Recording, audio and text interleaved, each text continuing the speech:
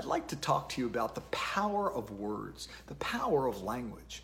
That's also known as phraseology, which I spend a lot of time talking about in my new book, Sales Leadership.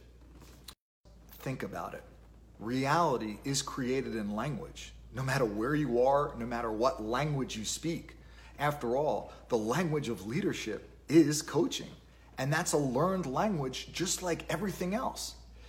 In any conversation you have, you're either building trust and you're building people, or you're eroding them. And that's all about how you engage with them. The words coming out of your mouth will either build trust, build confidence, or it will erode them. I have an interesting story to share with you. Something that happened while I was in the UK delivering my leadership coach training program to a team of about 30 managers from across the world.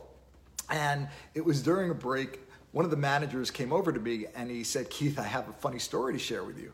He said, "I was talking to one of my clients in the States, and towards the end of the conversation, the client said, 'You know what, let's table that discussion.'"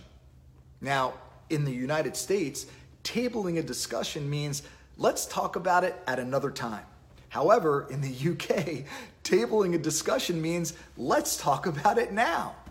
Imagine the confusion during that conversation, which really lends itself to focus on what are the words that are coming out of our mouths and what are the assumptions that we're making when we're speaking with people.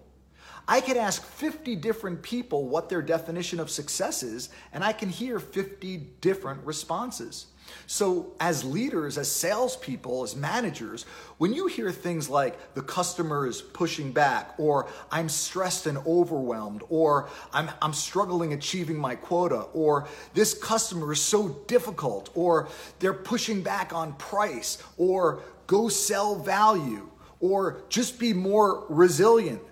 Do we have any idea what those words mean when we're speaking to other people and what it means to them? Of course, we know what those words mean to us, but we're not often sure about what these words mean to other people and how they define things like success or fulfillment or life balance or financial security or a great job. We need to suspend our assumptions because these become coaching moments. So I want to share with you one of the new questions that I talk about in my book. It's called a springboard question.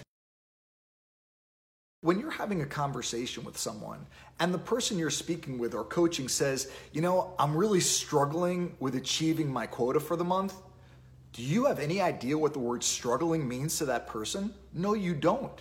And if you continue that conversation, you just assume that the word struggling has the same definition to them as it does to you. So here's a great example of using a springboard question. When you say struggle, how do you mean? Or when you say the customer is pushing back, can you say more about that? Or when you say you're feeling stressed or overwhelmed, can you unpack that a little more? Or when you say the customer doesn't see value in our product and service, how do you mean? Take the time to challenge these words, because when you suspend your assumptions, you're creating another coaching moment using a springboard question. If not, you are going through a conversation and literally could be having two different conversations.